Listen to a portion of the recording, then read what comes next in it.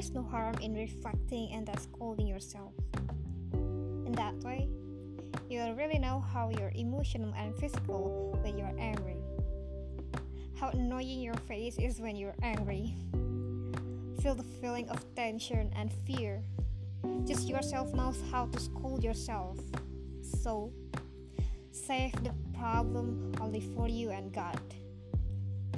Other people don't really understand the problem, even people you trust. Solve problems by yourself. Look at the mirror. What kind of person are you?